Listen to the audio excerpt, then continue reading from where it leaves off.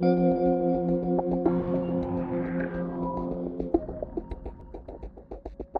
guys, welcome to my new episode of Digital Defense, Empowering Individuals in the Cyber Age.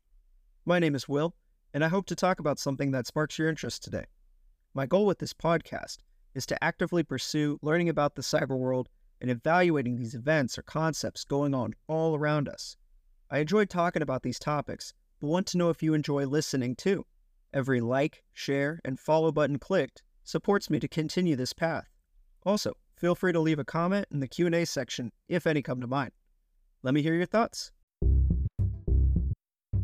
When we talk about foreign cyber threats, most people go straight to thinking about India, China, North Korea, or any third world country for a wide range of reasons.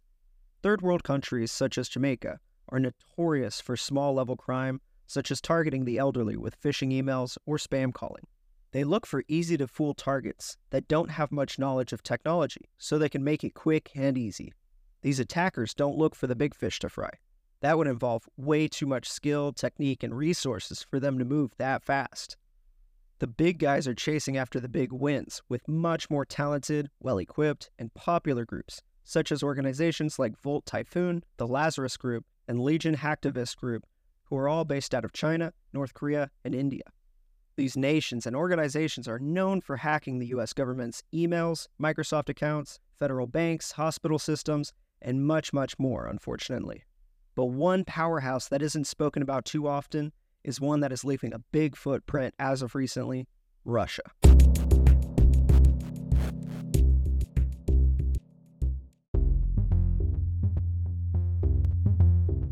Now, when I bring up Russia, in this time, everyone can fairly jump to the conclusion I'm referring to the cyber attacks on Ukraine in relation to the war.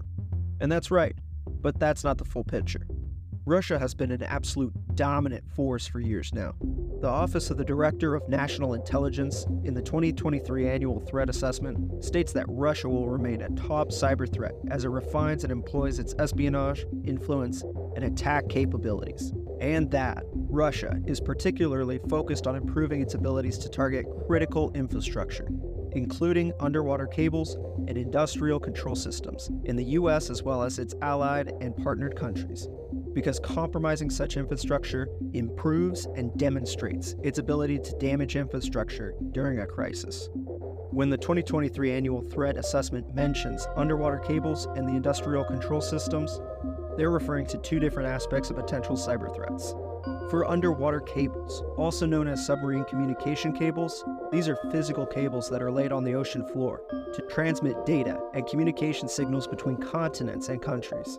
These cables play a critical role in telecommunications and data transmission, carrying internet traffic and international phone calls, financial transactions, and so much more. These cables play a critical role in global telecommunications and data transmission, carrying internet traffic, international phone calls, financial transactions, and so much more.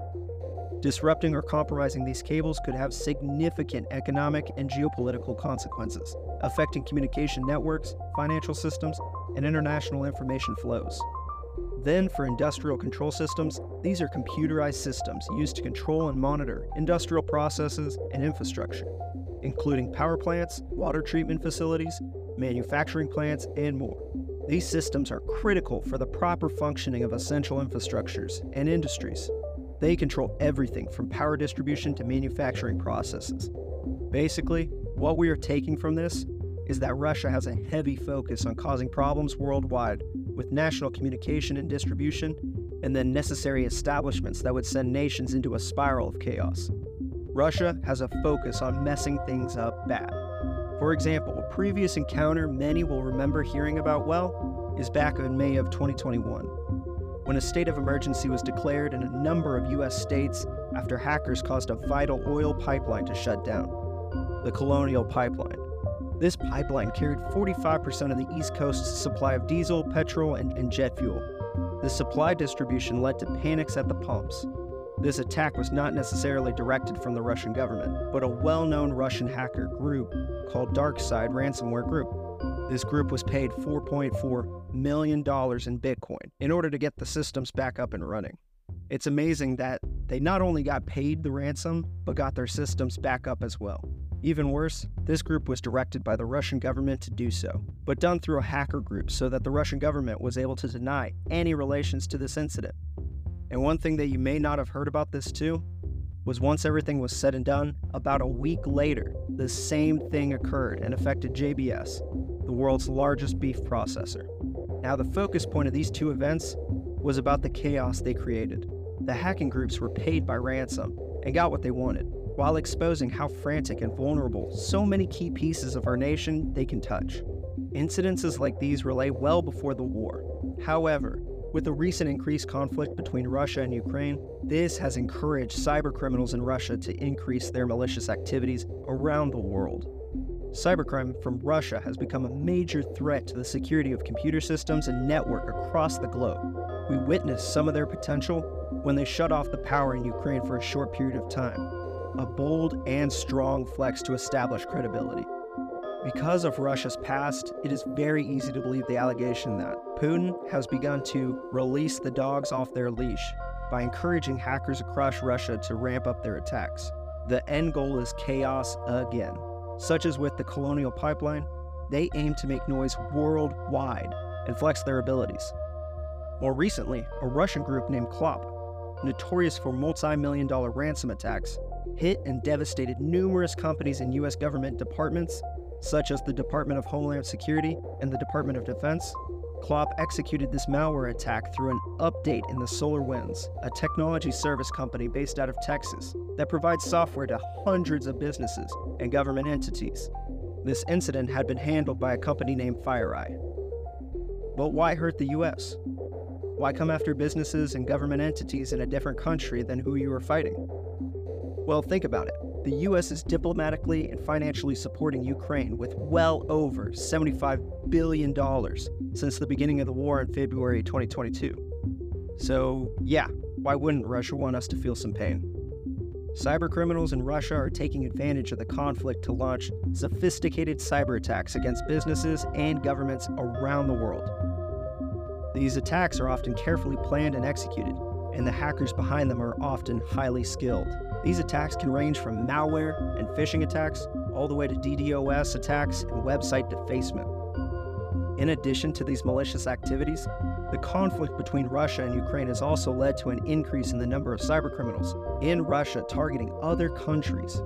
Hackers from Russia have been well known to target government websites in other countries, as well as financial institutions. Check this out.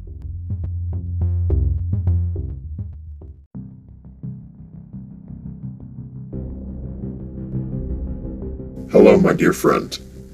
You've reached the Open Up As channel. My name is Sanchez. Yes, I sell Chase bank accounts.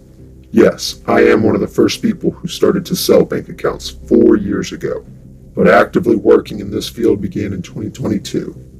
We started with my partner 4 years ago. Now we are about 30 people in one office. I will answer a couple of questions. Buyers ask where I disappeared. In fact, I did not go anywhere. I am still with you.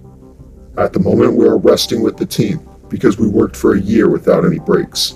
It was very difficult. When is the next update? I can't say for sure, but I am sure it will be in the coming weeks. We are preparing for you each chase at a good price. This is just the beginning. It will get even better, trust me.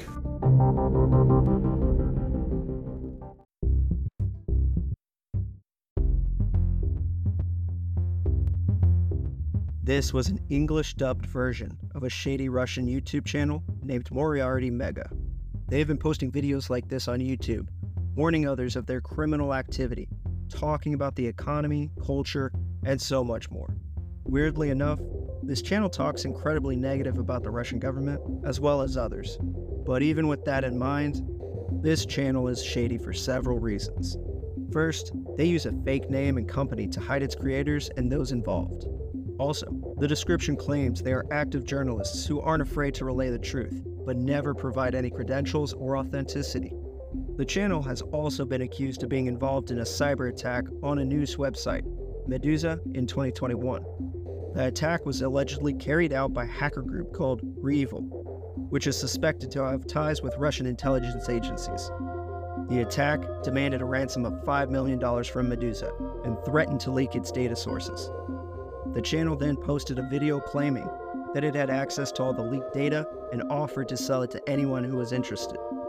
Lastly, the channel has been linked to a notorious Russian cybercriminal, Zane Kieser, who was jailed for 6 years in 2019 for his role in a global blackmail conspiracy. Kieser was part of an international Russian-speaking crime group that had made huge profits from victims in more than 20 countries by infecting their computers with malware and demanding ransom payments.